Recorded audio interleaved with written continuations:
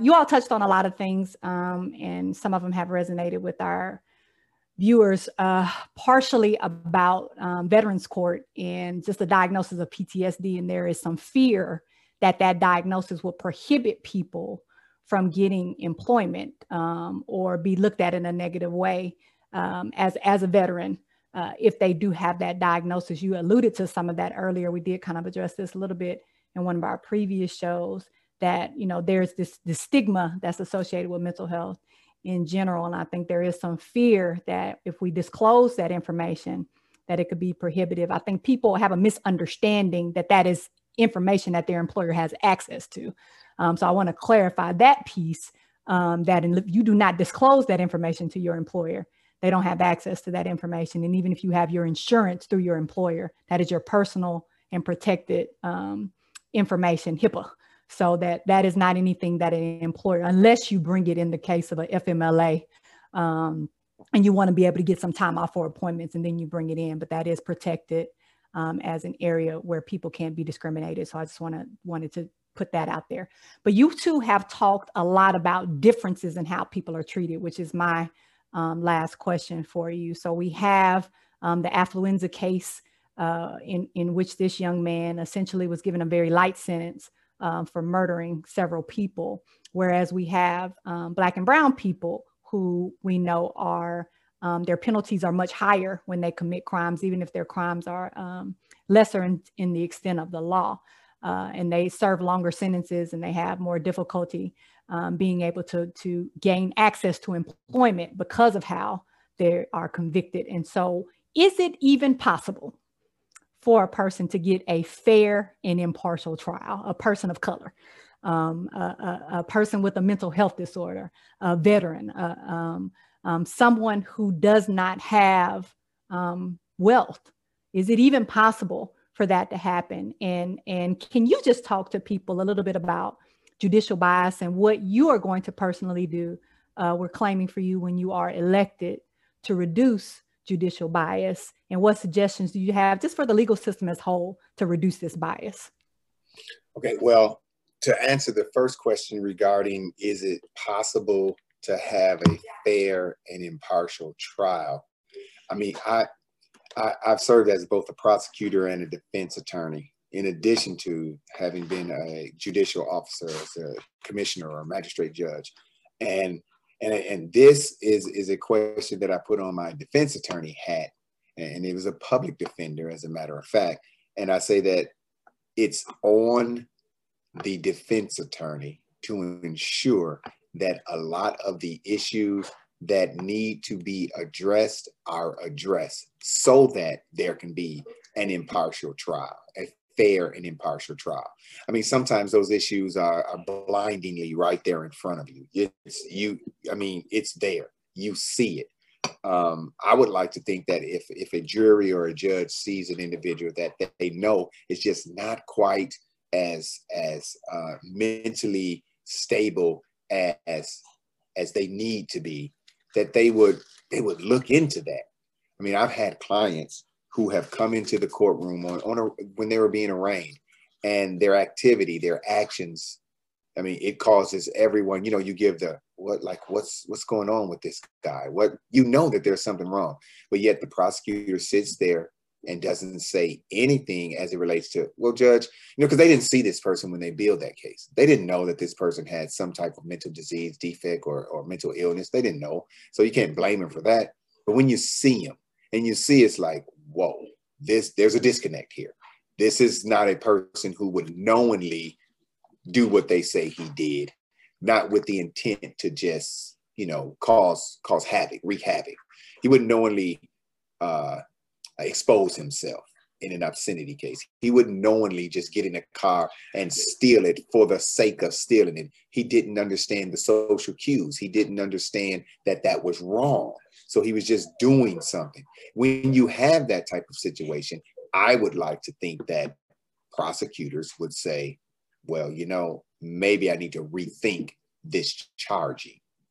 But to the extent that judges are in a position to check their biases, I think it's easy.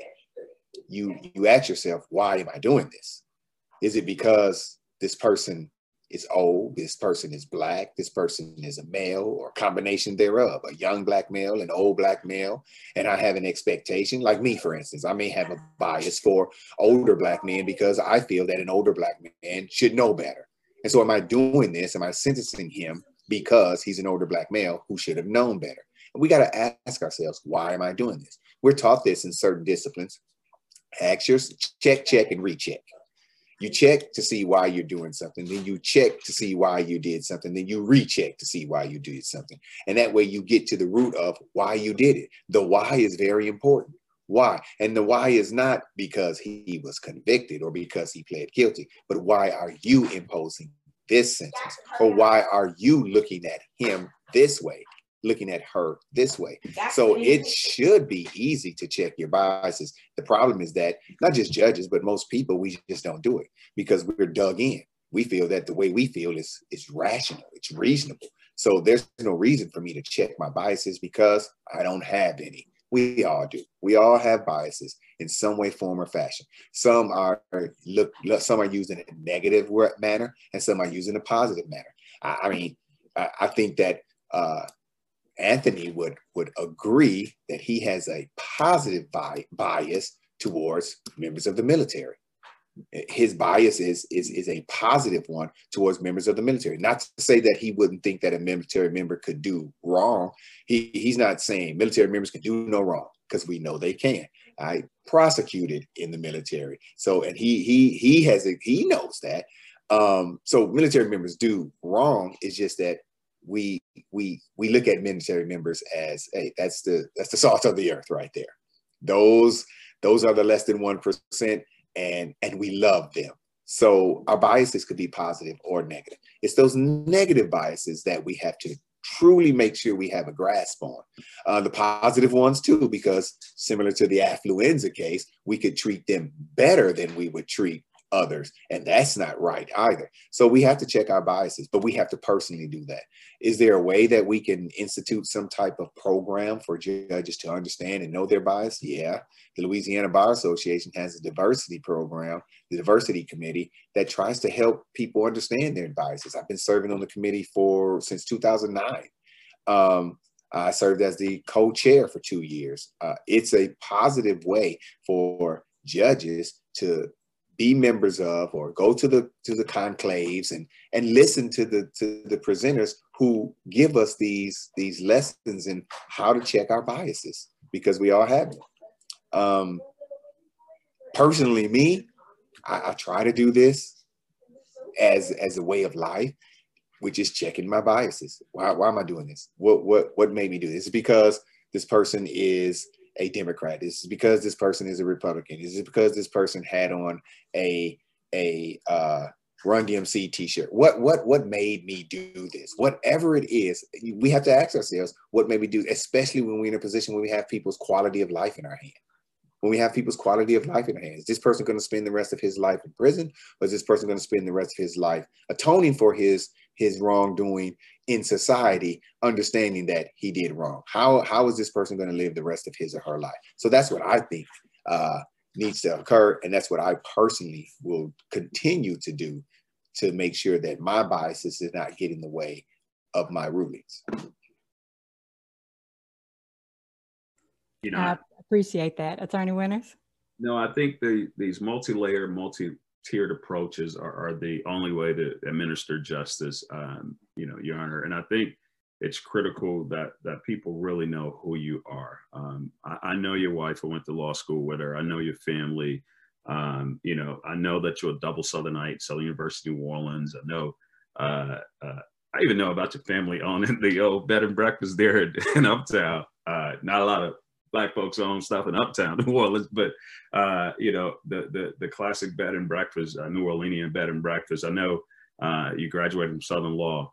You've been a mentor to me, somebody I can always call on. Me owning Veterans Offender, I'm calling you about cases where I'm representing soldiers and sailors and airmen and Marines right now.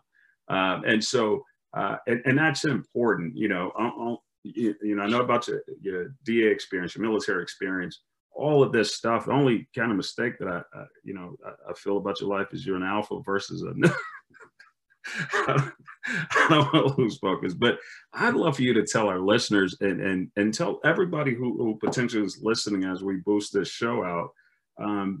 Why should people vote for you? Why is it important? How can they support your campaign?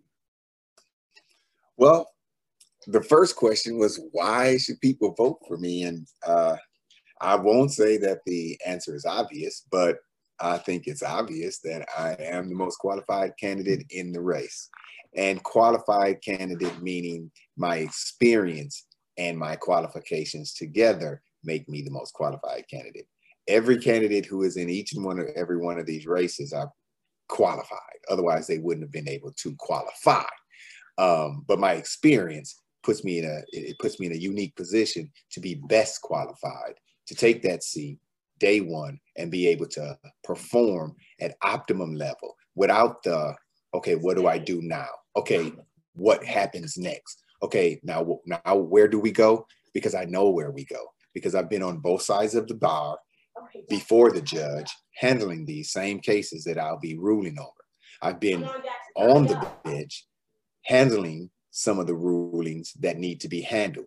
And I've also been a teacher of the law. So the same issues that I have to rule on, I'm teaching these law students to understand so that they can come out and become lawyers like you and I, as well as serving on the Louisiana Law Institute, which is the legislative arm, the research arm of the Louisiana legislature. They make recommendations of changes that need to be made to the law, or when called upon, make the recommendations for changes in the law in every aspect. We talk about, I tell people about the one time I was at a committee meeting and they spoke of a term that I had not heard since law school, lesion beyond moiety. And I sat back, I said, whoa, that came out of nowhere. I hadn't heard that since law school. But as we got to talking about it, all these things started coming back. And I started realizing that, hey, I know about lesion beyond moiety. I can add to the conversation. So I've been doing that for 3 years, adding to the conversation on the changes of the law. So to that extent, I help make the law. So teaching it, practicing it, making it, administering it, or interpreting it, I've done it all. And so I'm the unique qualified candidate that is best suited to take this seat after Judge Jackson retires. I have a website, Quintillis, 4judge.com, QUINTILLIS, 4judge.com. They can learn all about my experience, all about my platform and what I intend to do, in addition to the Veterans Court, in addition to checking my biases, where I've been, what I've been doing. My military experience, which includes being a JAG officer. For 13 years, I was an enlisted soldier, so I wasn't practicing law, but I was interacting with the lawyers that when I was deployed, that were advising commanders on fiscal law issues. And I learned a lot from those lawyers because I was not yet a JAG. But when I came back from my deployment, went to JAG school, finished, started working, it was easier because I had the opportunity to get that advice, that sage advice from those lawyers that were in a position to talk to CENTCOM commanders and things of that nature. So I'm ready to go day one. I am ready to go day one. I'm excited about this. I think that it's an opportunity to change the trajectory of the court, one that is much more people friendly. I mean, people shouldn't be afraid to go into a courthouse because they think that they're just going to be railroaded, which is the word that most use. There's no railroading in my court. What there is there's fair and impartial treatment. There's understanding of all parties, because it's not just a file. Attached to that file are people, both the defendant, if there's a victim, and all of the families of both of those parties. They're going to be affected by your decision in every way possible. So you have to think about that stuff when you're making decisions. You know, and I recognize that it is going to be life-changing, and I do think you're uniquely placed. And truth in lending, to anybody that's listening to the show, I have invested in your campaign because I believe financially I've invested in your campaign. So I don't want anybody to think that I haven't. I have invested in it because I really believe in it. I want you on this show. This show is separate from your campaign. This is about educating the listeners of why all of these elections are important and why the judiciary is uniquely important. And I really needed you to tell us why you're there. And so we're so lucky to have you on this show. Dr. Tarver, I'll let you ask any final questions as we get ready to close out this show. I don't have any final questions. I told you, Attorney Lawrence, we were going to try to keep your schedule down to an hour, and I think we're about at that time. I just want to thank you for coming, for making time. I know that it is no small feat to be running a campaign and to, at 8 o'clock Central Time, get on with us while you're managing all of the things that I know you have to do outside of that campaign, being a husband, being a dad, and all of the other things that you need to do. Really appreciate you. We've gotten some really great feedback on Facebook about you addressing some of the things that people just aren't very familiar with, terms that are important. I think that oftentimes we just don't know about. We don't know the questions to ask because we just haven't been able to get that awareness. And you alluded to that earlier. And we don't have that background, but that doesn't mean that we can't gain it. And it is because people like you give up their time to be able to educate us so that we can be informed voters. And so thank you so much again for coming in. And I am again claiming for you this victory in your campaign. And so next time I address you, it will be as Judge Lawrence. So thank you. And that's it. It's Quintillis, the number 4 Judge, quintillis4judge.com. Please go to that website, learn more about this candidate, learn more about this leader. And we're so excited to have you to come back on our show for a second time to communicate with our listeners and us and educate us. Judge, I call you Judge because you're going to be and you were. And so we claimed it for you. You've been listening to In Our Own Defense podcast. This episode, we've had the pleasure of having Quintillis Lawrence here, who's running for 19th JDC judge there in Baton Rouge, Louisiana. He's a military leader and he's an extremely experienced jurist. And so we're lucky to have him here. Thank you for listening. We're your hosts, Attorney A.D. Winters and Dr. Dolores Tarver. For more information on our podcast, go to social media at In Our Own Defense, on Facebook, In Our Own Defense, or you can go to our YouTube channel, In Our Own Defense. We've been watching us here live on Facebook, and we thank you so much. Have a great day.